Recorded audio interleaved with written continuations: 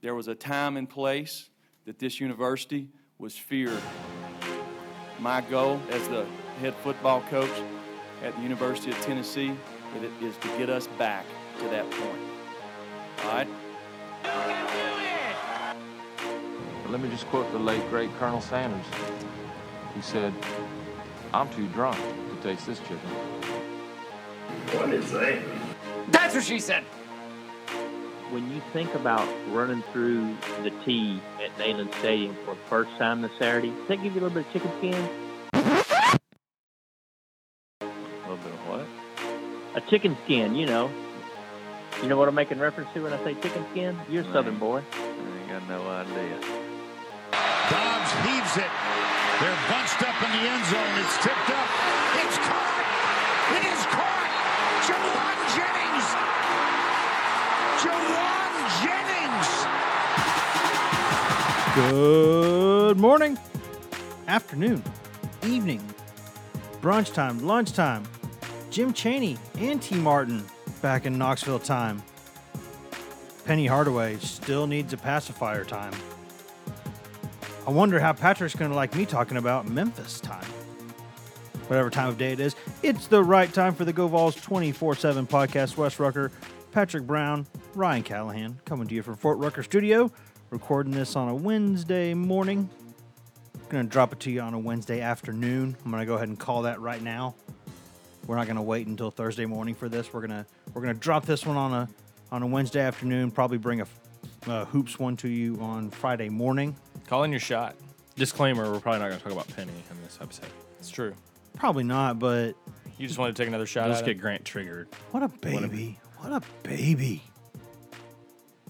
For those who missed that, I will mention really briefly that Penny Hardaway went on ESPN's Get Up, the show. It's called Get Up on Wednesday morning. Which Grant Ramey admitted to the Twitter world that he was watching. I think he was He's one just of the using, few. I think he was just using it as reason to point out that he was watching it at the gym. I think he just wanted to point out to everybody that he goes to the gym. Probably. He does like to mention that.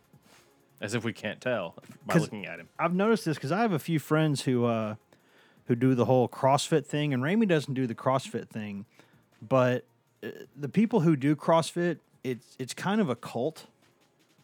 I don't know if you know any people in your life who do the CrossFit thing, but I'm here to tell you that if you have any friends who do the CrossFit thing, then that's like going to be 75% of what they talk about at parties and when you go out and stuff. They're going to say, "Oh, well, I was doing CrossFit. It's not a workout, it's a lifestyle. I was doing my CrossFit thing. You know, I was with my CrossFit thing. I was like, okay, so you were out there lifting tires and things. That's what you were, because that's practical. But it's just, I don't know. And our good friend who subbed on the podcast before, Mike Wilson from the Knoxville News Sentinel, he and I have a mutual friend who she talks about her CrossFit all the time. And every time that we see her, we go, "Oh, hey, you still doing the whole CrossFit thing? The CrossFit, you still doing that?" And she'll just kind of, "Yes, it's the greatest." We're like, no, we're joking at you right now. We're asking you as a joke. So shout out to all the CrossFit people out there and Ramey for humble bragging about his going to the gym. But for those who missed it, Penny Hardaway went back on that ESPN show and started running his mouth about Rick Barnes again because no one outside of the city of Memphis cares about that right now. And I don't even know how much they care about it anymore. No one outside of Memphis cares about the Memphis basketball program right now because they're relevant. Kind of. And maybe that's why he's got to go out there and say the things that he tries to say to try to get some attention, yeah. Get some attention. Kind of the whole Lane Kiffin corollary from his 1 year at Tennessee, how no press is bad press. Maybe he believes that. I don't know. I could see that. But anyway, we'll have more about that on Friday, and the Vols have now won about a dozen games in a row or so, I believe. They are now 15-1 after de-pantsing Arkansas. They're so good on Tuesday night in the Tommy Bowl. Yeah, they're pretty good. I mean, I've seen some really good Tennessee basketball teams, but I to see a team that's this good, despite having no guaranteed NBA draft picks or first-round draft picks on the roster, not a single guaranteed first-round draft pick on that team. Yeah. And I think I looked this up. Fun fact, they have 6 double-digit scorers right now, 6 double-digit average scorers right now. Even 95-96 Kentucky had just 3. So what they're doing right now might be unprecedented in SEC history in terms of the number of like they're very people around in this red state might not like this. They're kind of socialists with their scoring. You know, everybody they got a whole bunch of guys that score. Oh boy, here we go. No, I'm just saying they got a bunch. They really spread the wealth when they're on offense. So And what Wes is saying is he's a proponent of that system. no, I'm just saying that's what they do. That's what they do. It's I don't know any other way to describe it other than they share the wealth offensively. You know, Come on, you can't. R.I.P. to the comments on this you one. You can't throw that out there and not have me. the ball doesn't get stuck. You know, they share it. They got a lot. They're I think number one nationally in assists per game. They're just Not to derail further into basketball, but I will say this. I've made this point to other people a couple times recently, but I think this might be, and I've been following Tennessee sports in one form or fashion for about 25 years now. That makes me feel really old, but this might be the best Tennessee team besides women's basketball that I've ever seen in any sport, and that includes the '98 national championship team. might be. Tennessee had some really good football teams back in the day. Ones that you knew when the game started that it was probably over, but like with this basketball team, there has been a sense of inevitability to almost every game they've played, and they should. You could even make an argument they should be undefeated. Yeah, no, they played like garbage against Kansas for most. If you go back and watch a lot of that film from that Kansas game, they didn't. And still almost won. They didn't play well. I mean, The moment for that game was too big. They kind of overhyped that game. It felt like they sort of hyped that game into them playing tight. yeah, I could see that, and we'll have plenty more discussion about them as we get to the Friday morning podcast. And I don't know why my phone just keeps buzzing ever since we started this podcast. Don't worry, it's nothing important. It's incredibly unimportant things that really are not important. Stuck on a group text making fun. But we're talking about CrossFit clearly. But when you look at football, and we'll get more basketball, Ramey and I will talk Friday morning for a podcast on that. But when you talk about Tennessee football, it has been really, for this time of year, it's been a really pretty newsy time. And honestly, good news for a Tennessee team that was 5-7 in Jeremy Pruitt's first season as the head coach. The past couple weeks, bring aboard Big Jim Chaney as the offensive coordinator, and then, drum roll please, T. Martin is back in town. And this is something that Tennessee fans have been screaming for years. This is something that Tennessee has at different times tried to make happen, but for whatever reason was not able to make it happen. Well, Jeremy Pruitt went and made it happen. The quarterback, the starting quarterback from Tennessee's 1998 national championship team that we just mentioned a second ago was T. Martin, and now he is back at Tennessee. Don't know exactly what position he's going to coach yet because there's going to have to be some staff movement in that front. Tennessee's got one too many cocks in the hen house right now, but they're going to have to make a change there. But the bottom line is T. Martin is back in the program, and this is a guy who I don't think his tenure as USC's offensive coordinator went the way he wanted it to go. Let's call that what it is. But he has consistently been on the rise throughout his coaching career, and I'm pretty sure he's established himself as one of the better recruiters out there, or at least a really, really good recruiter. And he's a guy who's now, because he spent some time at Kentucky, he spent some time on the West Coast. Obviously, he knows people around this area. He can recruit a lot of different pockets, and I think that's going to be something that's going to be really big for this Tennessee team, this program. And honestly, just for PR, getting T. Martin back home is a big win for Jeremy Pruitt, I think. Yeah, and T is 2016. He was our national recruiter of the year at 24/7 Sports. So that clearly means he was the best in the country because we're never wrong. It's based on the numbers. It's based on who you're responsible for recruiting and that you sign. He's been top 5, I think, a couple times. Past 2 years, he's plummeted all the way and still remain inside the top 20. Yeah, so he's still doing a pretty good job. He's been in the top 25 consecutive years, and from 2014 to 2016, he finished first or second all 3 years. It was second, then first the year you're talking about. So pretty impressive. Yeah, and looking back through some of his on our coaching profile pages on the site, we have all-time commits, which I think is interesting. You can see who are the guys that certain coaches have brought in. He's been the primary or secondary recruiter for 11 5-stars, I think all at USC. I think it's like something like 25 or 26 4-stars, too. It's a ridiculous number.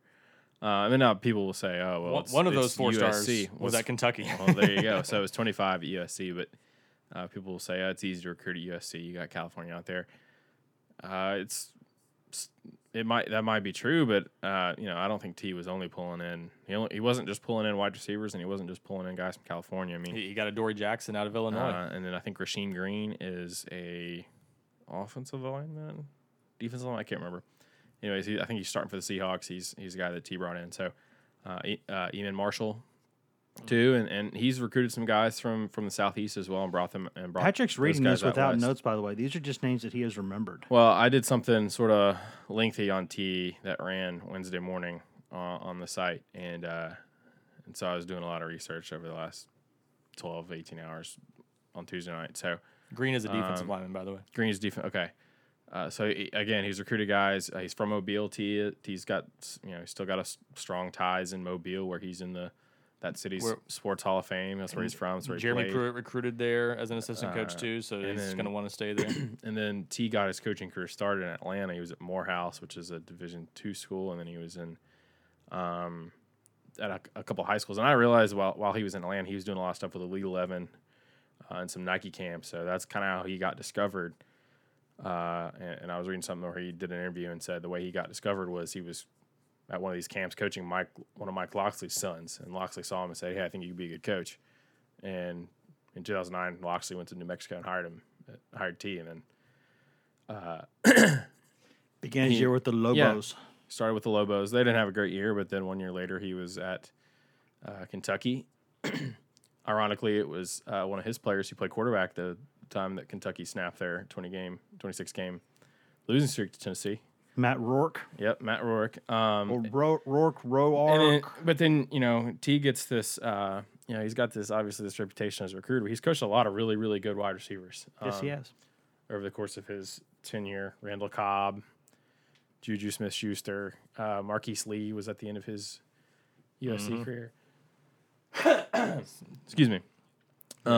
These new sensitive mics, Pat, are not probably gonna pick that up. Not appreciating your head cold or whatever this is. Oh no, it's just my. I need to drink some water. Is what it is. You need more CrossFit. Marquise Lee, yes.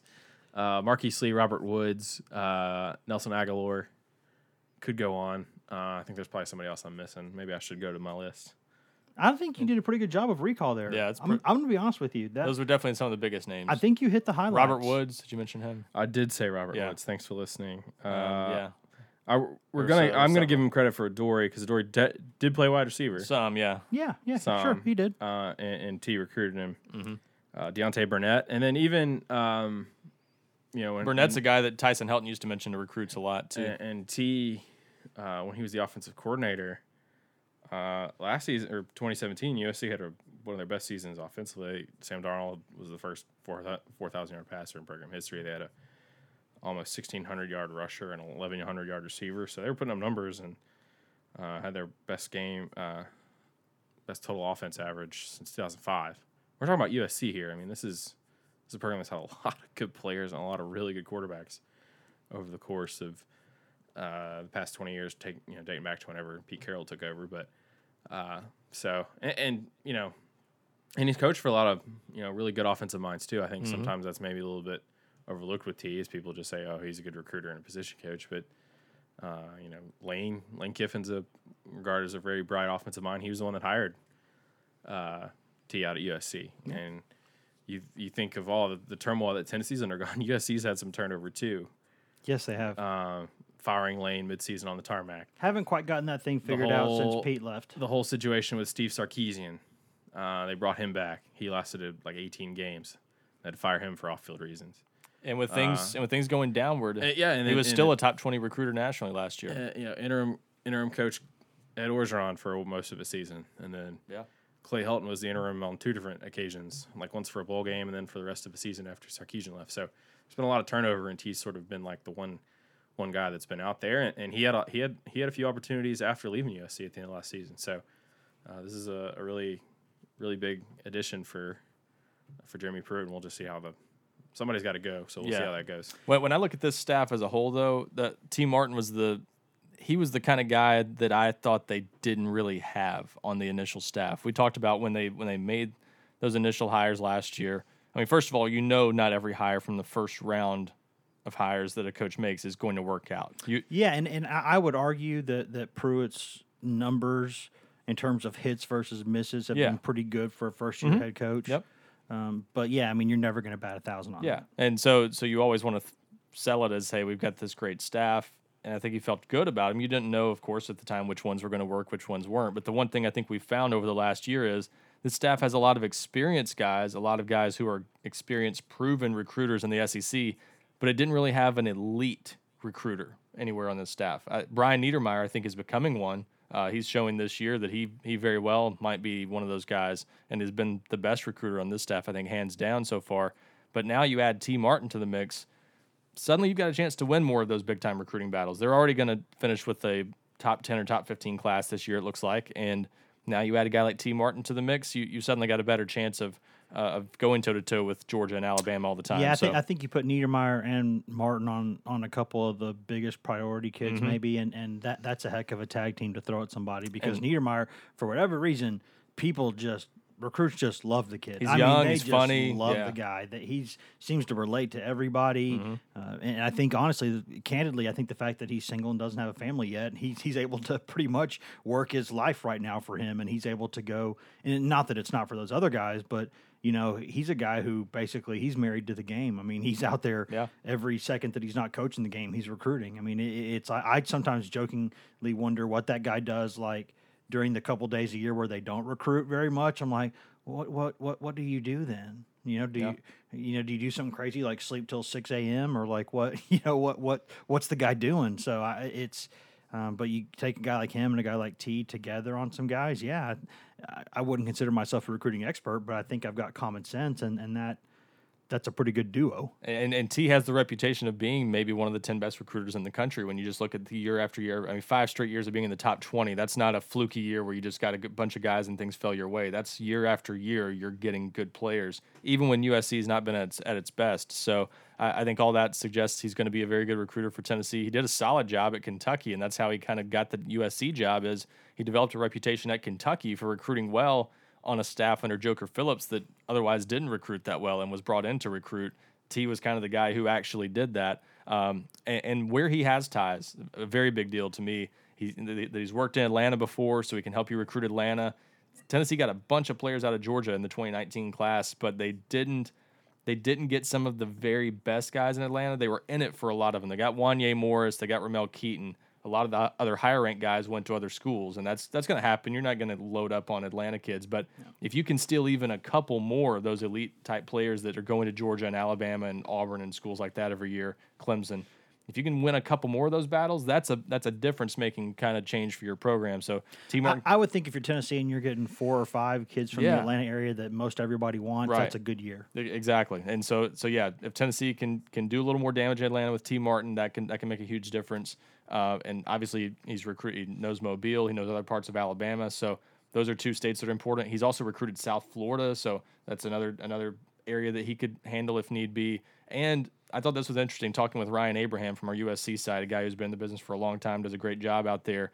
I thought it was really interesting to note that he said, I mean, not only was T. Martin given the LA area, which is obviously a huge deal to USC, they've got to recruit in their home base very well, but he said he did very well. He was essentially did some of his best work in inner cities, and that's the kind of background experience that can help out a lot in other areas in the eastern U.S. So you could send him to other places that have similar backgrounds, and he can do well there, I think, because he can relate to those types of kids from his background. Another thing I think he could do is, if you think about, locally here around this area, people, Tennessee's not going to get everyone it wants around here locally, but it's probably going to get more than it misses in terms of guys locally that it wants.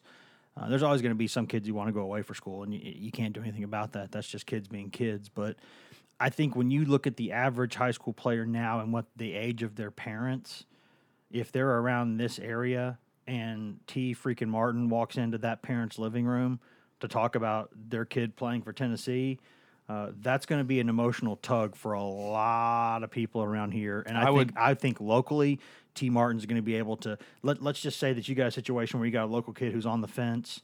He maybe thinks about going to a Bama or a Clemson or Stanford or something, or Notre Dame or whatever. And but he still is considering Tennessee, and it's kind of a coin flip. Let T. Martin go in that living room and talk to the parents, and I bet there's a decent chance that he can change their mind. And because of that, we'll see what Jeremy Pruitt does. If I'm Jeremy Pruitt, I'm using him somewhere in state. I'm putting him in Nashville or Memphis or both, because of his name. He's got some name recognition, and that can help. And again, the fact that he's recruited big cities before and done well, I think that's going to play well in Memphis. That's going to play well in Nashville, Atlanta, all those places. So yeah, I think he gives you a lot more. He opens a lot more doors in recruiting than probably anybody else they've had, just based on his resume, and that's a big deal. So to get a guy like that, and Abraham pointed out that the fact that he developed his receivers when he got them to USC, he thought that sold to wide receivers what he could do with them, and the fact that he put all these guys in the NFL. I mean, T. Martin being able to sell Juju Smith-Schuster, Nelson Aguilar, all those guys who've made it to the NFL, that's a big deal. So lots of things that this does for Tennessee staff. And recruiting, it's sort of like the three-point shot in basketball. Once one guy starts making a couple of them, sometimes you'll see a whole team start making them. And if you can get hot early on the trail and you can do some things, you can kind of get the word out there, and you can start building a monster class, and you can – kind of, because kids these days, I mean, they're kind of following that whole. They want to play with great players. Ever since that, I mean, not that it wasn't this way before, but ever since the Miami Heat and that whole trio, and you saw the super team era start, and now with the Warriors and all that, guys just want to play with other great players. And so, I think you've got in some cases guys who are okay with being a little more unselfish if it means they get to play for a really good team and with great players. Well, and as Barton Simmons said, you've got to have wins to get. To really get things going in recruiting, you got to have some Sure. on-field results to sell. But in the meantime, having elite recruiters can help you kind of jumpstart things, and that's what this hire potentially does for Tennessee. Yeah, and I think it is important before we mention about other things that I do think we need to not. It's easy to look at the recruiting results T. Martin has gotten and say, "Oh, he's a great recruiter." I think that maybe sells him a little short, because I do think, like you said, he has helped develop some guys who very clearly expanded their games at the college level and turned themselves into professional players, and he's done his job there too. So there's a reason he got a chance to be an offensive coordinator too. Yeah, and USC had a lot of different problems this season. I don't think you could pin them all on the offense or all on a specific position. I mean, they lost Sam Darnold, and then they struggled, and they went through a transition year, and it didn't go well. And I don't know that that's any specific coach's fault necessarily. So I think that's totally agree. Yeah, I think if you look at the entire, take a step back and look at the entire picture of his coaching career, I look at it the same way I look at Bob Shoop. Like, do you take those couple years at Tennessee and say, oh, he was overrated as a coach, or do you say, no, every other place he's ever been in his career, he's been a really good defensive coach, so he's probably still a really good defensive coach. I think it's important to note that just because T. Martin was on the market this time, and that might be the reason they made it happen this time, because they tried before, and he already had really good jobs, and he had opportunities this time too. There were other people who wanted Alabama him. was sniffing around. I mean, there was plenty of interest there. I don't want to sell it short at all, but I mean, just the fact that he actually was on the market this time doesn't mean that he's not as respected as he was a year or 2 years ago or 5 years ago. What I think is different this time, frankly, is who the boss man is. I think the fact that Philip Fulmer is running the ship now is a huge, at least a significant reason that T. Martin was able to make it work this time. And by the way, credit to Pruitt. I wrote a column about this, but credit him for, understanding that, he comes from the tree he comes from, and he comes from that Bama tree and that Saban tree, but that he knows where he is. And if you can get the most important thing is getting good coaches, but if you can assimilate some different pieces from different parts, including from that Tennessee family, he's not been afraid from the beginning, because a lot of people would have said, I don't know if I want to go work for Philip Fulmer at Tennessee. Pruitt didn't flinch. When Terry Fair was recommended to him as a guy who could coach, he said, cool, I'll go talk to him. When he talked to him, he said, yeah, I like that guy. I'll take him. And then when T. Martin came available, he could have been like, I don't know if I want to bring T back here with, all the ties here locally. And then if something doesn't work out and I have to get rid of him, is that bad for me? He didn't worry about that. He said, I think this guy's going to help my program. And the fact that he's from Tennessee is a good thing. So he's not just kind of sticking to his own. He's branching out, and he's sort of marrying his philosophy with sort of that Tennessee family. Mm-hmm. And I think that's huge. To me, that's a sign that a guy gets it, because he wants to he wants people around this program who have been around this program before when it was really good, because they might have some insight into some things that maybe he doesn't in terms of, what. And I know Pruitt's not always the most PR Well, that's the conscious guy I out was there. I was gonna make the more cynical point that I did a radio show in Nashville on Tuesday morning and was asked sort of about all the times in the past how many years that Tennessee has done something stupid PR wise, and there's been a lot of instances a lot of that, and a lot of that.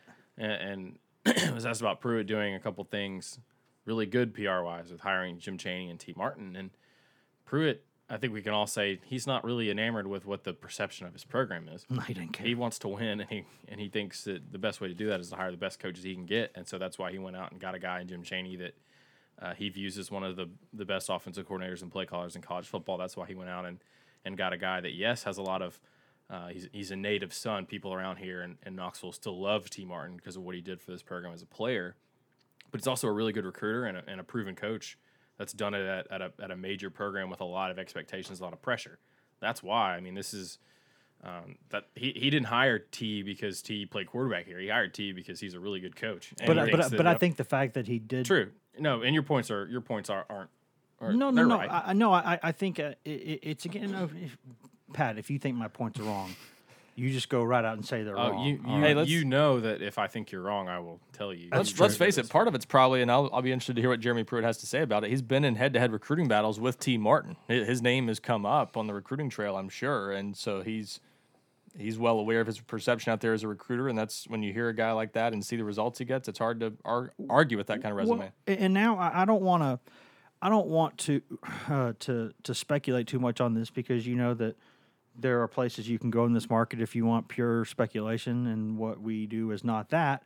But I do think that if you can look at this very honestly and you can say, hey, they have one too many full-time coaches right now on the staff. So somebody's going to have to go. Pretty sure it's going to have to be somebody on offense. So you can say that, let's just be honest about this. Unless Wilfriend wants to leave, it's not going to be Wilfriend. Yeah. And unless Brian Niedermeyer wants to leave, it's not going to be Brian Niedermeyer. And let's say this, Niedermeyer, I mean, you never know at this point who might leave on either side of the ball for that matter. So anyone assuming they've got it figured out, we don't know. We don't know.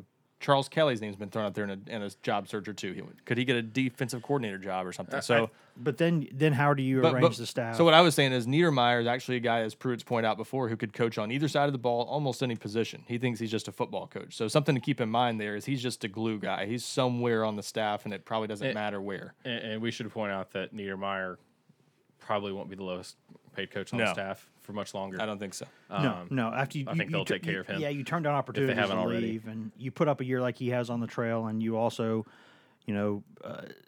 have as much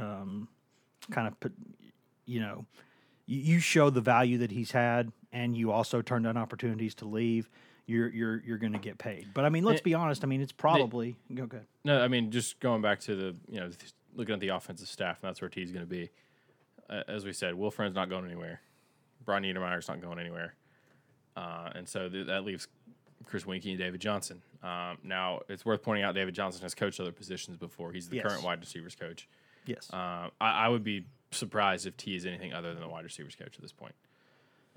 And might have he's coached quarterbacks. Have some kind of fancy. He might have some kind of fancy pass game or run game coordinator or something like that. I wonder if you almost have to do that. We'll see what he's paid, and part of that could be USC's salary. What they owe him might mitigate much of what Tennessee has to pay him for the first couple of years. I've heard that they could be getting him at a discount, which is impressive considering that T had multiple opportunities. And we don't know what he's making. Yeah, USC's a private school, so he might have been getting paid $1 million plus there. 2 more years for that USC's going to be paying him, and we don't know what all the details of that contract are. He could be getting the full salary from them. Also, difference in state income tax probably matters some. Yeah. But T had Alabama has the receivers coach open.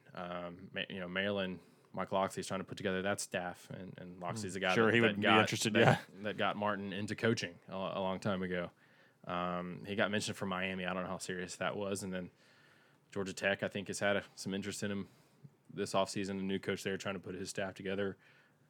He would have made a lot of sense on that staff given his ties to that city. So he had a few opportunities. So that's why, if you're wondering why would Tennessee go ahead and say and let it out that they're hiring him, while they've still got a full staff. Well, that's why. If you've got a good coach on the market, you got to go and lock him down and get him signed to a deal before, when you have the opportunity, and then let the cards or chips fall where they may. And there's a chance that maybe one coach leaves from Tennessee staff. There's a chance there could be more than one. So and I think it's Pruitt, all very fluid. Yeah, I think Pruitt has a pretty good idea from that group of coaches who might be, You don't make that move without knowing. No, you know something's going to happen, and I honestly believe that Pruitt.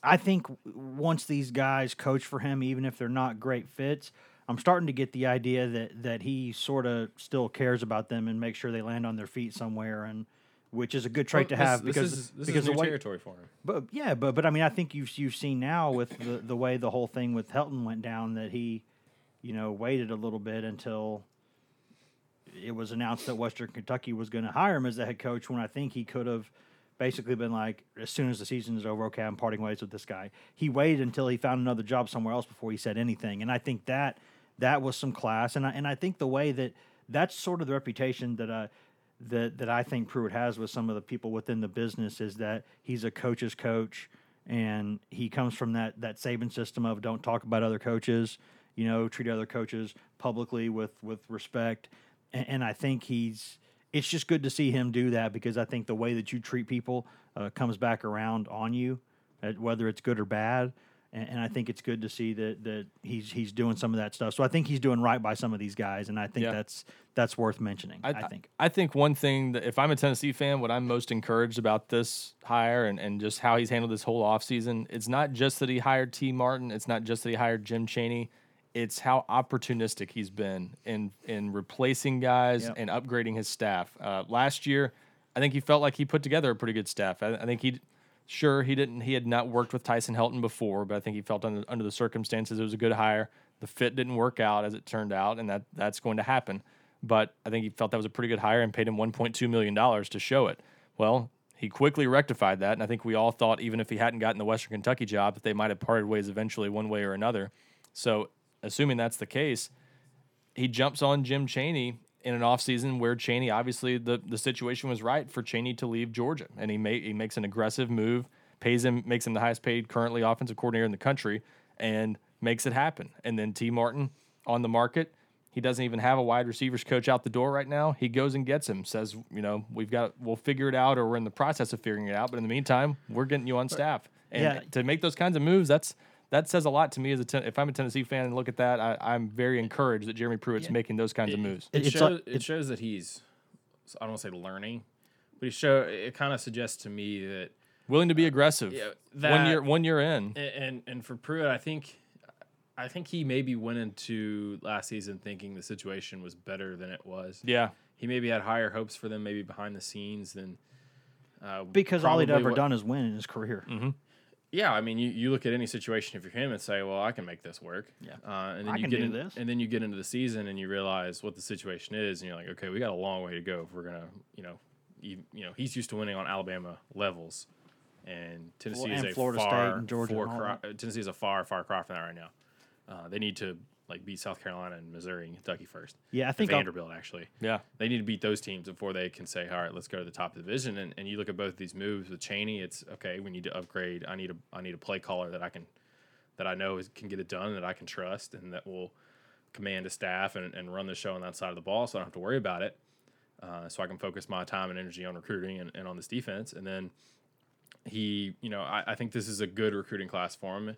But I think he knows that they need to do more. They need a great recruiting class. And I don't think it's fair to expect Tennessee to recruit on the level that Alabama and Georgia currently are, because nobody is. I mean, you look at our recruiting rankings, it's Alabama, big gap, Georgia, bigger gap, and then I think Texas A&M right now is third. Mm-hmm. I mean, it's those two and everybody else. I mean, it's almost like those two programs are at just a recruiting and at an entirely different level than even LSU's not at that level. Yeah, no. And LSU's in the top 5. I mean, and so I think Pruitt knows that he needed to get another grinder sort of big time recruiter who can, as you pointed out, Ryan, and talking to Barton Simmons, can win some big battles and get you some big guys, and a guy that has done recruiting and enjoys it sort of as much as Pruitt does, because Pruitt, He's hit the road really hard in December, and he's hit it, I think pretty hard in January. He's however many days they let the head coaches go on the road. You can go on the road. He's maxing them out with those periods that the head coaches can, because that's how he sort of made his name and sort of got his career rolling as head coach, and or as a coach, and that's what he's not going to change his approach now. He's head coach. Yeah, really quickly you were talking about the practicality. Both of y'all were a little bit, and I think Pruitt does have some of those, traits where it's like if you're out there in the wilderness and there's like a bear nearby, you're like, I don't have to be faster than the bear. I just have to be faster than the slowest guy in this group. And I think Pruitt's kind of got some of that in him. That whole, wait, you know what? If I can get him now, I'm going to go ahead and get him now. Because I might not be able to get him in 6 months. I might not be able to get him next year, but I can get him right now. So I'm going to get him right now. And I think that's the sort of shrewd business move that if you're Tennessee, you kind of have to take those calculated chances right now. Well, and because it's either that or you just pay out of your backside for everybody. Yeah. And credit also because even if you get T. Martin at a discounted rate, you're going to have to pay a pretty penny for him. And with Chaney, you had to pay a pretty penny and you had to pay that buyout. And for all those who have said, if Tennessee just would spend like the big boys and do some of this other stuff, okay, well, Tennessee's doing that now. So when Philip Fulmer said that, he said, I'm going to get football fixed and then we'll do some other stuff, he was not kidding. Tennessee, if Tennessee does not get this football thing back on track, it will not be because of a lack of money. They have put money into things that they need to put money into. And they have started, I think, repairing some of the foundation issues because of that. Because there were some things that had been peppered over for a while, and Tennessee was in a difficult financial situation there for a while. Let's just be honest about that. Some of the projects that they took over, construction costs changed, and they probably didn't get as much donor money as they wanted to. I think sort of the housing bubble there in 08 and all that, I think that really took some people who were prominent boosters and took a lot of money out of their pockets, which hurt Tennessee for a little bit. So Tennessee was not in a guaranteed good financial situation for a while there. I think the SEC Network money came in and helped, and I think some other things have stabilized it. But Philip Fulmer has come in, and they've spent money on this football thing. They're going to get this thing fixed. And they're going to try. And I compare it to what Butch Jones did with Tennessee, because I think one of the mistakes that we all agreed in hindsight that he made was taking the job. Well, he waited too long to make some changes to his staff, I thought. Going into his final year, he had too much turnover probably, but he moves Steve Stripling into an off-field role. He gets rid of Don Mahoney and makes Walt Wells the offensive line coach. Moves like that he maybe could have made sooner, and it might have helped him. He also could have kept Sam Pittman. Yeah. Oops. Yeah. So things like that though, and he waited till a make or break year essentially to sort of rectify that when they didn't live up to expectations in 2016. Now, to be fair, you didn't have a disappointing year that led you to believe that, but there were signs behind the scenes of reasons they maybe should have made those moves. Well, I think Jeremy Pruitt has seen some reasons behind the scenes to make some changes to his staff, and what do you know? He's doing something about it after year one. So to his credit, he is seeing problems, identifying them, and working to fix them. And that's, to me, I thought, a year ago, I was like, I think the Jeremy Pruitt hire has a lot of potential, but let's see how he adjusts to whatever issues show up with his staff. Will he be willing to get rid of his buddies and the guys he hired and trusted from day one? And right now, this shows that he is willing to make upgrades when necessary. Yeah, and we will have more coverage on all the staff stuff as it comes out. I mean, I think we've had a pretty good track record so far this offseason of saying, like, all right, when something happens with the staff, we're going to let you know. We've been tracking all of it down. We're searching all the angles under every rock. We're looking, and we're going to bring you all that news as soon as we have it. But there is some other news out there this week. We'll probably end this podcast, I'm guessing, with some recruiting stuff. But we do need to talk about the fancy schmancy Marvel Comics NCAA transfer portal. Are we about to start portaling? Yeah, that's and by the way, thank you NCAA for being so dumb that you gave this such a dumb name that it's going to be such a great joke for so long. I think technically the official name is the transfer database. Then portal sounds so cool. Who started calling it the portal? In something that the NCAA released about the portal, they referred to it as a database. But if you look at from screenshots I've seen, I don't have access to the actual thing, but from screenshots I've seen, it actually says NCAA and it says transfer portal. Yes. So, And we at 24/7 Sports have a pretty sweet graphic. Yes. Go check out my Twitter. My only problem with it is it's a picture, it's a JPEG, and not an actual GIF, which I think could be so much better. With spinning lights and stuff. Yeah, We need like to tell our graphics people to get on that. I'm gonna They'll do it because they're talented. They love my suggestions. So yeah, I think we'll be like, hey guys, hey Ted and all y'all, why don't you go out there and can you expand your game to some GIFs a little bit? That would be kind of neat. But yeah, I think that we've seen this now. Tennessee has what's the total up to now of people in the transfer portal that we know of? I think we know there's 2. We know Drew Richmond and Eli Wolf are in there. Yeah. And I believe Latrell Williams is in there too. I don't know if Jordan Allen is still in there or not. Jordan Allen put his name in there, and then his mama said, his name might still be in there, but he's staying. And Jordan Allen's mom, who was, by the way, mom of the century, came out there and basically said, no, we don't quit. No, I know I'm sick, but you're not going to come home to California. You're going to stay there, and you're going to play, and you're going to win games there. So credit to her. That was a real. If you want to search Jordan Allen on our 24/7 database, not the 24/7 portal, the 24/7 Sports database, you can look under him, or you can probably just type Jordan Allen 24/7, and you will see the quotes from his mom talking about why he wasn't going to quit and go somewhere else, and very, very cool. But that one was in the system and then pulled out of it. I think Latrell Williams is still in it, and then obviously, as far as we know, Eli Wolf and Drew Richmond are in there.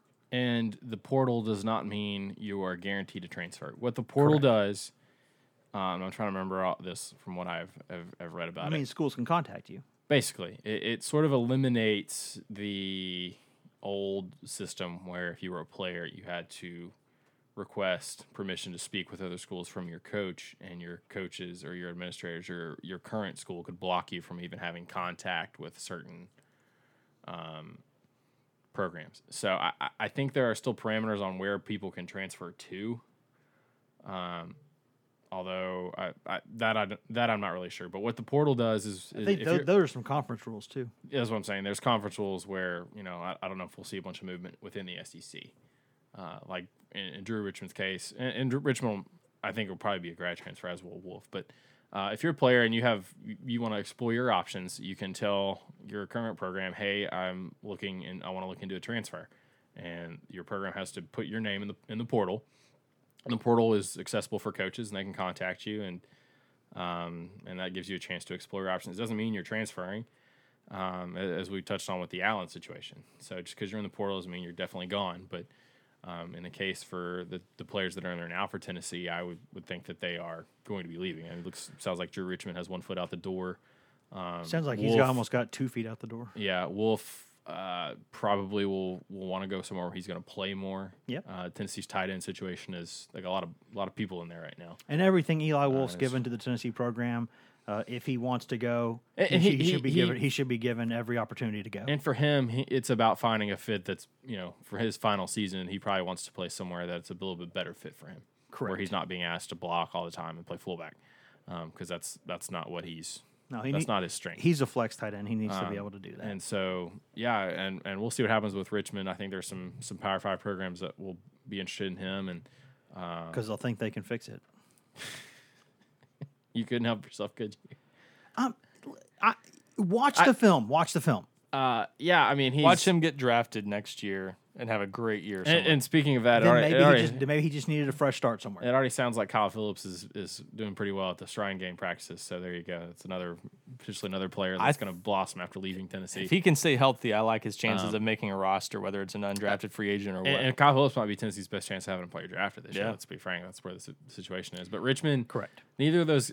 Alexis Johnson, maybe a dark horse. I've said all year I think Alexis Johnson has a chance. Probably not drafted. Richmond and Wolf they have not graduated, but they both started in 2015 and were not early enrollees. So their normal 4-year plan of college would be have them graduating in May, and so that would open the chance for them to be graduate transfers and play somewhere else their 5th year and be immediately eligible. So now I think, can we agree that the Wolf thing is not much of a surprise because he needs to go to a system that fits him better? But the thing with Richmond, I mean, did he worry that he was not going to have his starting spot next year if Tennessee, adds Morris and Darnell Wright? I mean, is that what he's worried about? because I mean he was probably, I think, you can say, I mean his consistency issues are just maddening, and his false starts and his penalties are just frustrating. But Tennessee was still in a position next year where it probably had to start him. I wouldn't say that, though, because I don't think you count on, even if you get Darnell Wright, I don't think you count on 2 freshmen starting at tackle. But if I'm Drew Richmond, from his perspective, I don't know this. I don't know what came up in their conversations, his talks with Tennessee before he decided. I do know he thought about going pro, which was just the worst idea that I've ever heard. Probably would have been bad, but we've seen worse. I mean, Tyler Bray went pro and then didn't get drafted. Hey, Tyler Bray's still in the NFL, so don't you be hating on that's true, T. Breezy. True, but he didn't get drafted. That cost him some money up front. He's still making money. He is. Pretty good money to be a number 3 or number 2 quarterback at times. Easy breezy, beautiful football thrower. But Sling that tater. what were we talking about, though? I lost my point. Drew Richmond. Oh, but Drew Richmond, in his conversation with Tennessee, I don't know what came up, but from his perspective, I would be worried about the fact that you're bringing in 2 5-star players potentially if they get Darnell Wright at my position, and Jameer Johnson was recruited initially to be a tackle. And Nathan Niehaus can play tackle, too, and they like him. So you've got other guys. It's going to be more competition, and I wouldn't want a guarantee that I'm going to start, but I'd want some pretty good explanation of what the coaches expected to happen this year. And if it didn't include me starting, I would want to go elsewhere because I would be worried that it's your last year. You want to play. I'm going to start. I'm going to stay there as a 5th-year senior, and if I'm even a part-time starter, I'm hurting my chances of making money in the NFL. Or maybe the directness of this coaching staff is something that he didn't love. I mean, it's not. There's different ways to coach different guys. Or maybe they were direct with him about the fact that they couldn't guarantee him anything this year, and that he might not start. And maybe he just decided it was best to go elsewhere because of that. It's possible. I don't know that happened, but it's possible. I mean, the kid's put a lot of blood, sweat, and tears into the program at Tennessee. I don't think people should just be kicking him out the door, but I do think they are, though. But I do think that if you are going to be in a situation, if you're going to perform as erratically as he's performed throughout his career, you better not go in the portal unless you're prepared to actually leave, because they do not give these people another reason to come after you, because hey, it is what it is. This is a fan base that expects a lot, and if you're a big-time prospect from this state and you do not perform as well as they think you should perform, you're going to hear it. You can't have a fan base that large and that passionate without getting the business end of it sometimes. So we'll see what happens with that. We will see what happens with Eli Wolf, although I think we can all agree that situation is different. That's a guy who came to Tennessee as a walk-on. When he had offers to go other places, he earned a scholarship. He became one of the team leaders, and it just so happened that Tennessee brought in a coach who had a system that did not fit his game, and that's, in a situation like that, a guy ought to be able to go somewhere where they're going to spread the ball out a little bit more. And because I think in the right kind of offense, I still think he can be a nice player. I think he's a really athletic tight end. I think he's got good ball skills. I think he can get some separation and make some plays. I think at the tight end position, I think he's a good player. He's a West Ninja for sure. Yeah, if you put him in the right Drew system. Richmond is not a West Ninja. Nope. If you guys couldn't have figured that out by now. Well, no, if you want to be one of my ninjas, you have to understand that if you're an offensive tackle, you need to line up right next to where the guard is. What about, this is what you do. If you're an offensive tackle. How's Austin Smith doing as one of your ninjas? Yeah, he's let me down. How's Corte Sab doing? Still in the right system, could be a fine player. I think if you he's clinging. If you are a tackle, clutching those pearls, you line up not in front of your guard. Here's the either thing. right on or behind your guard, and what you do is then you don't move until he moves. That is, to me, that's like. So you're just focusing on the negative. See, he's from Memphis. That's the reason I'm going to make this a Memphis thing. You mean like the city my brother lives in now? If he's from Nashville, you'd be saying it. Tennessee doesn't need to lose him. You'll like this, Patrick. My brother had his first welcome to Memphis moment a couple weeks ago when he there was some sort of someone had stolen a car or something and driven it like right into like his condo complex. And he was like, I guess this is my welcome to Memphis moment. So yeah, that was. What are you trying to say, Wes? If you want to live in certain parts of Memphis, you gotta know what you gotta know what you're getting into. Yeah, that's true. Here's my thing on Richmond. He was one of Tennessee's lowest. And I love Memphis, by the way. He was one of Tennessee's lowest graded players according to Pro Football Focus last season. Like bottom 2 or 3 on the entire offense. Yep, really bad. In this season, in terms of the grades, yes, he had a lot of penalties. Yes, there were times he didn't line up on the line. Yes, he false started, all that stuff. But his grades were considerably higher.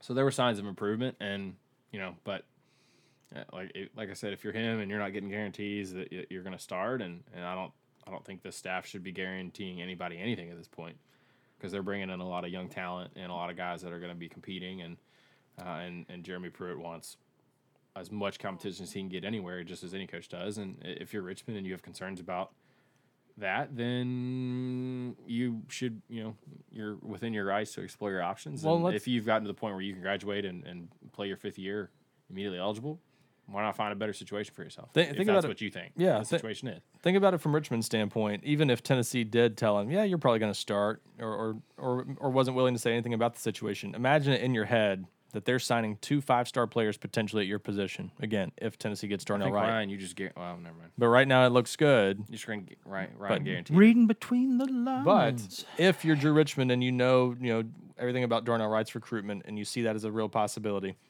even if he's the starter 5 or 6 games into the season, who's to say that Darnell Wright's on the bench, Richmond has a bad game, and they don't just decide, you know what, let's just go ahead and make the change and put Darnell Wright in the lineup.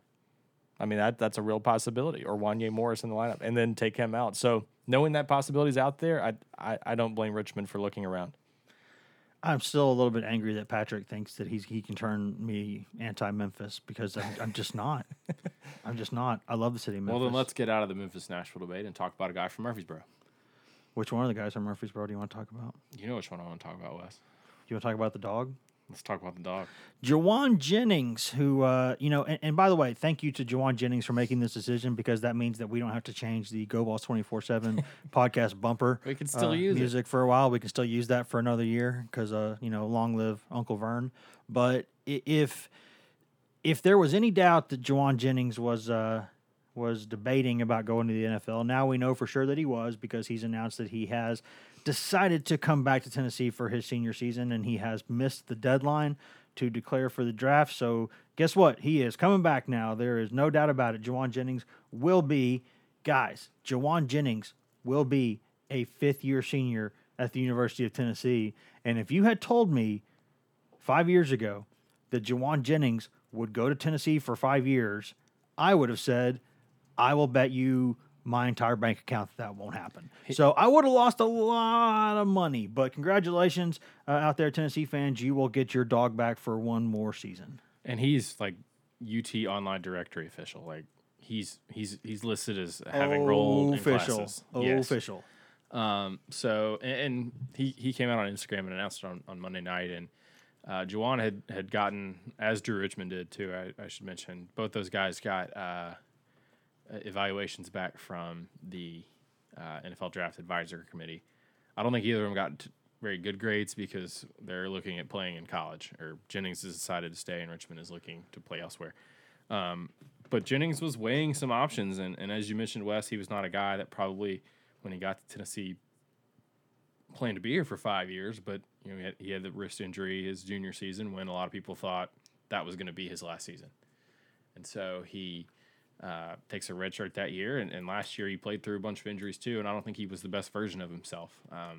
He had his knee scoped, missed a lot of the offseason, had a shoulder deal in preseason. I think I can't remember which game it was. He hurt his ankle and was sort of hobbled the last month of the season. So I think if you're Jawan, he's an ultra competitive guy. He may not have wanted to end his Tennessee career losing to Vanderbilt, which he hates Vanderbilt. I don't know if you guys remember his rant, but and I think he can be better as a wide receiver than he was this season. So if he gets back to maybe like he was in 2016, and with the quarterback coming back and Jawan Jennings and Jarrett Garantano and a new offensive coordinator, Jim Chaney, that's had some prolific passing offenses in the past, I think it makes sense for Jawan. I think there's a chance that even though he's not going to necessarily change the kind of receiver he is in one season, I think if he comes out and has a productive season and is better than he was in 2018, then he can improve his stock at the next level. And we know what he is at this point. He's a physical guy that can, he's a jump ball guy. You can throw him the ball across the middle and he'll fight for extra yards and those kind of things. He's not a burner. He's not an elite speed guy, but he's a guy that can catch the ball and do some things after the catch in terms of it seems like it always takes 3 guys to bring him down. So. Yes. When the dog gets angry, you do not bring him down one-on-one. And he had a really good game against Alabama and a pretty good game before that against Auburn. And if he can kind of put games like that more than just two of them sort of on top of each other in an offense that should be, you would hope would be better than in 2018, then his numbers should go up, and you could think he could maybe get out of a late round projection, maybe mid round guy. Yeah, when I think of Jauan Jennings, I think of a really good quote that Rick Barnes had about different sorts of players, and he said that people think effort is not a skill, but effort is a skill. If you give great effort, then it gives you another skill. And when you play football, a season drags on. It's so difficult physically. You go out there every day. It's hard to compete. You're going to have days where you just don't have it, and you're sore and you're tired and you don't want to go through it. But when it's time to go sit there and play games, Jauan Jennings is one of the more elite competitors that I've ever been around. He's a guy who, he was furious when Tennessee wouldn't let him back in to play that Vanderbilt game a couple years ago because he thought he'd worked his way back and was good to go. He gets out there and he wants to win so badly at everything that he does that he makes plays that maybe some other guys with his skill set wouldn't make because he is just that nasty of a competitor. And he's like, I don't know if you might jump a little higher than me or you might do this. I'm going to catch the ball. That's my ball. It's not your ball. And that's the kind of guy that if you look around the NFL, if Jauan can learn how to run, his route running has gotten better since he's played the position more, but if he can be a really good route runner and he can continue to bring that sort of effort on a weekly basis, even if he's getting paid, because a lot of guys, once they get the money, they go, I don't know if I'm going to give that effort anymore. I've reached the end result here. I think he's such an elite competitor that he'll have a chance at the next level because guys that in that league, some of the best receivers, they're good athletes, but there are much better athletes in that league who are not as good as some of the top receivers in the game because they're so committed and their dedication level and their want to and their competitive spirit is such that they will themselves out there to make plays. And I think that's the kind of guy that will give Jauan Jennings a chance to play at the next level because if he can get healthy, that's going to help because he's a little faster than he showed last year, I think. He's not a burner, but I think he's faster than he showed last year. But he's such a nasty competitor. I think that gives you a chance because I think it is a skill. I think he's that much of a competitor. And at the NFL level, he can, he'll provide special teams value too because he can play those, and he's got that mentality to go down and hit somebody on kickoff coverage, which we saw. We saw John Kelly do that for the Rams against the Cowboys. He had a pretty big hit on as soon as he kickoff got coverage, and you remember that's what he did as a freshman at Tennessee. Was he had a hand in that Georgia comeback, forcing a fumble. Yep. And you see a lot of guys like that. Rashawn Galton's been that way. Played mostly on special teams. Some of those guys at Tennessee have gone on to their first and second year guys. They've played more special teams than they have maybe defense the past couple seasons, and Jauan could do that too. But from Tennessee's standpoint, now you're bringing back your top three receivers. I think if you're Jim Chaney, you're excited that Jennings is coming back because he's a guy that you can use as a weapon. He's a playmaker, and I think if you're Jarrett Garantano, you're excited he's coming back too because he's one of your best guys, one of your go-to guys, and maybe he'll be healthier next year. And as we talked about sort of last week with Chaney, if you look in this offense, you've got some playmakers at receiver. Those top three guys, you've got a quarterback coming back that's need a small, quick receiver. They do. They need some more speed and maybe some more elusiveness at that position. Or they'll have to use Ty Chandler even more as kind of a Kamara who can play slot receiver and do some other things. And both he and Eric Gray have some of those capabilities. But if you're Tennessee and you're going into 20, looking ahead, if you're losing Callaway and Jennings after this season, then you're probably good. You hired T. Martin to coach if he's going to coach your receivers, he's going to need to go recruit some after this year. Yes, he is. The 2020 cycle. Yeah, I think that you look at it and getting those pieces back is big. Tennessee still, in terms of the big physical receivers, I think that they've got as many as anybody in the league does. I think the difference is when you look at some of those Bama guys, you see Bama's got some speed. They got some guys that'll really take the top off of a defense. They've got freaks is what they've got. Yeah, and Jerry Jeudy is a freak. And then Auburn, has Schwartz who can just absolutely take the top off of a defense. And one of the Bama had the fastest wide receiver core I saw all season, but Schwartz was the fastest player I saw all season. That guy was unbelievable. He's got ridiculous speed. And Ramal Keaton is not Ryan Kirkman. He's not a burner. He's not a burner, but he is a He's just a smooth guy. Like he's not overly big. He's only like 190 or so now, 185, but he's got a frame that could project as big. And they've got Cedric Tillman too, who's maybe their big guy. Yeah, that they're grooming to maybe do what some of the stuff that Callaway and Jennings can do. I like that kid a lot. Keaton to me projects as a guy. He'll get a little faster, I think, but he projects as a guy who's just good at everything. He's just solid. Yeah. He's not great at any one thing. He just does everything well, and he's pretty smooth. So I don't think he's that speed upgrade that you need, but he's fast enough to be a good player. Yeah, so they're going to have to probably split out guys like Gray and Chandler next season a little bit to get him the ball in the slot some, do some things, because I still think that, and I think Pruitt, after he broke down some of the film from last season and looked at kind of what they need going forward, I think he saw a clear need to get faster at wide receiver, because they need to get faster everywhere. Because that's absolutely true. But I'm talking about, because at receiver they have almost every piece they need there to have a really good wide receiver. They don't have the guy like Schwartz who can take a 10-yard pass, make one guy miss, and it's a house call. They don't have that guy, because the rest of them are the 6'2" to 6'4" kind of power forward types. I mean that's just not, and that's not. Those are great to have. You can do a lot of things with guys like that, but it's nice to have one. It's tough to live shifty guy. It's tough to live and die on. A lot of contested catches, because there's a reason Tennessee was going for guys like Joffrey Brown, Jalen Ellis. They wanted guys who could take the top off the defense with some breakaway speed. And guys who can get open in a couple of steps, which Tennessee's receivers are at their fastest when they get galloping downfield. Yeah, exactly. And that was my sort of contested catches comments, because it takes them a minute to sort of get separation. And so if you can't get separation, you're having to make a lot of catches with DBs. And if you can't protect the quarterback, he's going to have to get rid of it quickly, which means that you're going to have to do some stuff like that. Yeah, I think all that makes sense. Guys, were there any more team points before we began moving over toward What about recruiting, Wes? Do we have any? Is there anything that we've forgotten? Because I didn't do a list. I didn't do an outline. Probably. We're good. Let's go. You hear no crumpling, of the legal pad paper, Mm-mm. of the yellow legal pad. So I hear the crumpling of your brain. I wish I heard that. Ryan, recruiting, the floor is yours.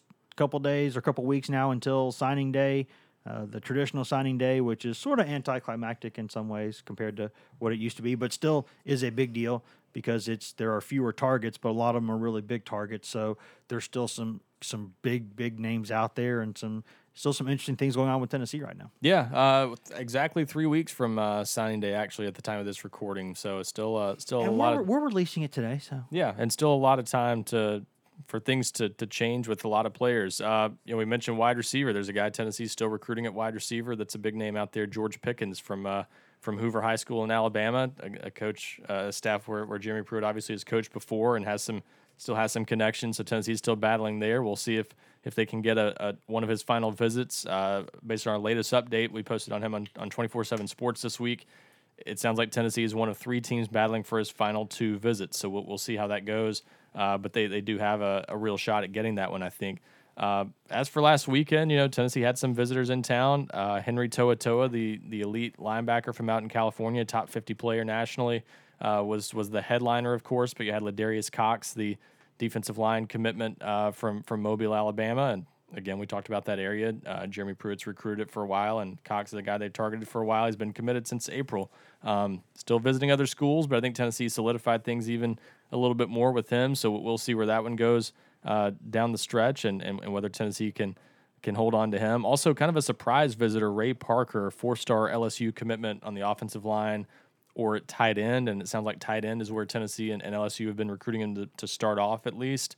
So that's an interesting name to keep in mind. We'll see where things go with him down the stretch, but he sounds like the door is still maybe open, but at the end of the day, it's a Louisiana kid committed to LSU, and if LSU really pushes to hold on to him, you would think they're going to have a good chance to do that. And tight end not being Tennessee's biggest need anymore, that was an interesting addition to the board. It might be, though, because Dominic Wood Anderson's moving on after this season, and you don't know what kind of turnover you're going to get at that position. And you just still signed 2 guys. Right, I was going to say, you signed 2 guys, but you still need to upgrade blocking, and I think that's the thing that we're trying to do with those guys. Jackson Lowe does that a little bit. Sean Brown's the one of the 2 signees who really gives you that blocking ability, and I think they could use a guy like that if they could get a guy like Ray Parker. It'd be interesting to see how they handle that with only a handful of spots left. But then obviously To'oTo'o was the was the headliner of the group, and Tennessee, I think, made a really good impression on him and has a real shot at him going down the stretch now. Still, They put Niedermonster on him, so yeah, he's been recruiting him for months. Niedermeyer's done a great job with him. Kevin Simon is a De La Salle High School alum. That's a school that Toa Toa goes to out in California. Tosh Lapoy, who is recruiting him for Alabama, also went to De La Salle. So you've got a couple De La Salle alums sort of duking it out for Tennessee and Alabama. School's a couple thousand miles from home for him that he looks like he's deciding between in all likelihood, with Washington maybe being the other main contender, but it's kind of looked like a Tennessee-Alabama battle here down the stretch. He still has his Alabama visit left coming up on the weekend of the 25th. He's out in Hawaii this week for the Polynesian Bowl, so still a long way to go in this one. You've got official or in-home visits with both head coaches left to go, but I think Tennessee's done everything it can to put itself in pretty good position right now, and I'm not going to say they're the clear favorite, but I think it's definitely possible. Tennessee has pulled into the lead right now for Toa Toa, so we'll see if they can hold on if that is the case. But it's definitely a tougher one to read, I think, than it was a couple weeks ago. This weekend, maybe a decent sized visitor list. When is Toa Toa deciding? It's a National Sign Day announcement as of right now, so there's. You would hope that if he chooses Bama, he would at least give Tennessee a slight heads up there so they could maybe offer somebody else. It's going to be interesting, too, because you've got Chris Russell, the other linebacker that Tennessee seems to be focused on from Dyersburg, and Tennessee's really in on him and has a real shot there. If they could get him and Toa Toa, would they take both? Because linebacker is still a need in this class. Very much a need. It would be really interesting to see what they do there. Again, it might depend on what happens with guys like George Pickens and defensive backs they're recruiting. An unofficial visitor they had on campus last weekend, too, Kenny Solomon from South Carolina, got a Tennessee offer over the weekend. Says he's 6 foot 170 and claims to have run a 4.42 at a Duke camp last year and a 4.36 in another setting. So we'll see. Is that fast? That's pretty good, I think. And so we'll see if Tennessee pushes for him down the stretch. But that's at least another name to add to the board there, with secondary help still being a real possibility for Tennessee to fill one of those final spots. This weekend, some of the visitors that we know are coming in, a couple Louisiana guys that have been recruited by David Johnson. So if there was to be some turnover with Tennessee staff, I mean, David Johnson's still on the road recruiting for Tennessee as of this recording. T. Martin is not, so no sign of anything changing there. But interesting that a couple guys from Louisiana recruited by David Johnson visiting this weekend. Dawan Griffin, a wide receiver that's kind of been under the radar that Tennessee offered last month. And then Lance Lejeune, it's spelled Legender, basically, is how it looks if you're looking at it, but I believe it's pronounced Lejeune. It looks like it should be pronounced Legendre. Yeah. So regardless, whatever the case, 4-star quite Cajun. Yes. 4-star Cajun quarterback. That's right. 4-star quarterback, formerly a Kansas commitment. Kansas has a guy on staff from Louisiana, I believe from his high school, if I'm not mistaken, that helped to land him, but he backed off that commitment. Now it looks like Florida State's maybe the favorite, but Tennessee is kind of the other main contender there, with Kansas also still in it. And Tennessee getting an official visit, so we'll see what comes of that. Christian Williams, the defensive lineman from Memphis, also expected in this weekend, and then Jamie Robinson, the defensive back from Georgia. So at least a handful of guys. We'll see if any others are added to that by the end of the week, and of course we'll have plenty of updates on that on GoVols 24/7 if anything else comes up. But definitely still plenty to keep an eye on, and plenty of names on the board as we go down the stretch here. And another visit to watch this weekend, Darnell Wright, that we've been talking about. He's going to West Virginia this weekend. The new staff at West Virginia trying to get back in the mix. They're at least getting a visit. We'll see if he makes it there. He's been the kind of guy who schedules visits and then doesn't always go, so that's always a possibility. But with them being the home state school, may be worth keeping an eye on just to make sure they don't make it interesting. I don't think they will, because they've got a lot of ground to make up, and the old staff there was not a factor at all. But with the coaching change, you've seen this happen before with Tennessee kids. Don't get them all fired up. No, I'm not. It's not a reason to worry for Tennessee fans. I'm just saying, because it's an in-state school, you can't rule out something crazy. I don't think it happens, but it's at least an interesting visit to watch with Darnell Wright's schedule. He might hear John Denver, and it just changes everything, right? He's like, man, because he's never heard John Denver being. No, maybe he hears it in that stadium, and he goes, man, I've been looking at this whole thing. He's probably been in that stadium before. I've been denying who I am. Isn't he from Huntington? That's where Marshall is, right? He's from Huntington, yep. Well, there you go. Morgantown's a couple hours down the road. But regardless, it's a visit worth watching. And then, of course, Tennessee's still scheduled to get his final visit the weekend before signing day. So I think it's still shaping up pretty well for Tennessee. If Niedermeyer had to, he'd sing country roads No doubt. to Darnell. How about that Samoan tweet Sunday directed at Talk Henry about Samoan To'oTo'o? subtweeting? Yeah, that is some good Twitter work there. How many minutes did you take up trying to figure out what he was saying? Only a couple. I just tried a couple different translators. The Google translator worked better. If you're, Little known fact about Ryan, he knows some Samoan. I definitely do not. That's why he only needed a few minutes to figure out what it said. Yeah, I mean, he does know. He does know things. He's a guy who knows things. Before we get on out of here, we will get to this week's knows all things. This week's Grant Gun Show question of the week, which, if you're a first-time listener to this podcast, first off, what's wrong with you? Secondly, welcome. Third, every week we do the Grant's Gun Show question of the week. Should reverse the order of those. No. Just said welcome and then what have you been doing? Well, I mean, I went the way that I went, and I'm not regretting it. And I mean, really, come on, we've done what, like 150 of these. If you don't know by now, it's your fault, not ours, really, when you think about it. That's valid. But when you go with this gun show question of the week, Grant Ramey, as we all know, who does not CrossFit but does work out all the time, as he told the world on Twitter, as he likes to humble brag about a lot. So Grant's Gun Show question of the week is every week, either through email or through our social media accounts. Anyone who offers us a question that we think might be the question of the week, if you win this award, that means you get one full week of any time that you see Grant Ramey in public anywhere. If it's at a basketball game, if it's on campus somewhere, if it's running around the streets of Blount County, if it's at the gym, bro, because he's lifting, bro. If you ask Grant for 2 tickets to the gun show, he has to flex his muscles for you. And has this happened yet? No, but someone's going to at some point. And there's a home basketball game on Saturday. Yeah. Alabama comes to town at 2 p.m. If you're going to the basketball game Saturday, you know where the media sit, hopefully. They're down courtside on the one end of the court. What is that, the east end of the court? Go find those guys.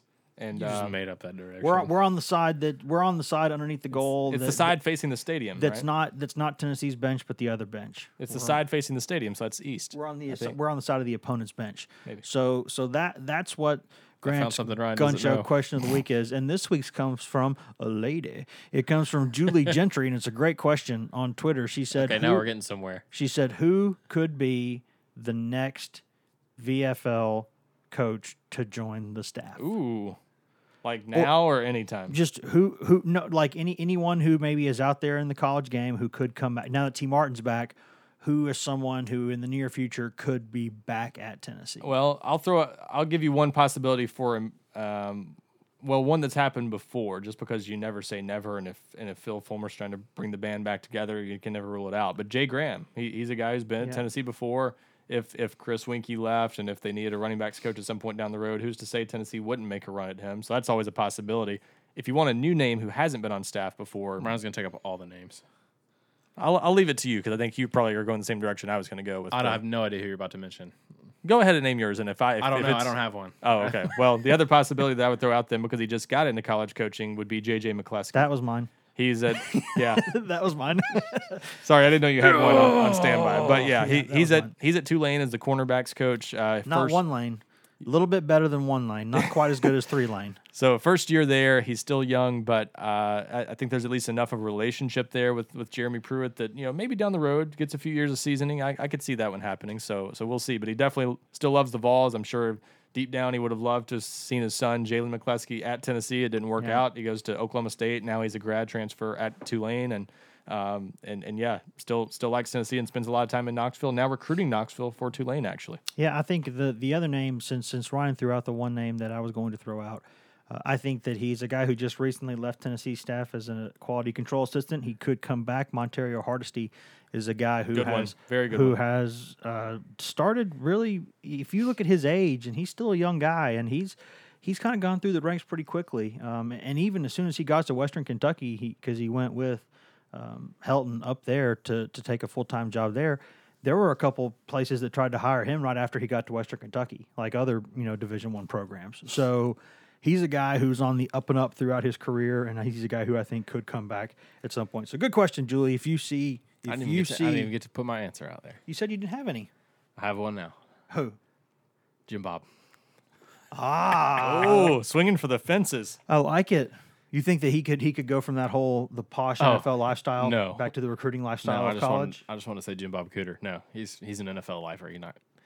there's never a wrong time to say Jim Bob Cooter. Let me fans who always want to hire away NFL coaches. We've talked with NFL coaches who've been at the college level before. I have no idea why anyone would ever leave for the college game. Yeah, you actually can still sort of have a family life. It's like an 8 to 5 job. I mean, it really is such a difference between that and recruiting. If the money's even comparable, I don't know why anyone would leave the NFL. So yeah, I'm with you. I think Jim Bob Cooter probably an NFL lifer, but I'm sticking with my answer. But hey, you never know. That's nothing wrong with that, Patrick. I think that's a fine anser. Eventually, you might want to come home. My more realistic one is Dale Jones. I thought about that one. Louisville, Yeah. right? Did you go with Satterfield to Louisville? I think you're right about that. I'm not positive, but I think you're right about that. App State's linebackers look pretty good the other. Yeah, they did, and they he'd played been there for a Tennessee. while and done some good stuff. So there was one. That's my realistic pick. So those were, you know what, Patrick? I think those are pretty good. Congratulations to Julie. Congratulations, Julie. You are this week's Grant Gun Show Question of the Week winner. So if you have a week now, T-minus a week right now. If you see Grant Ramey anywhere around town, you say Grant Gun Show, he's got a flex. And if he doesn't, then we'll have to have a staff meeting and talk to Ramey because he understands these ground rules. Because why CrossFit all the time, bro? If you're not gonna to give the people a treat. That's what I'm saying. Thanks for listening this week, guys. You can find all of us always on social media. I'm Wes Rucker 24/7 on Twitter. Ryan Callahan's Ryan Callahan 24/7 on Twitter. Patrick Brown is P Brown 24/7 on Twitter. Grant Ramey is Grant Ramey at twitter.com or twitter.com/Grant Ramey. You can also find all of us all the time on facebook.com/GoVols247 and our staff Twitter account at twitter.com/GoVols247. Or if you just want to go straight, to the source. You want to drink the water right from the hose.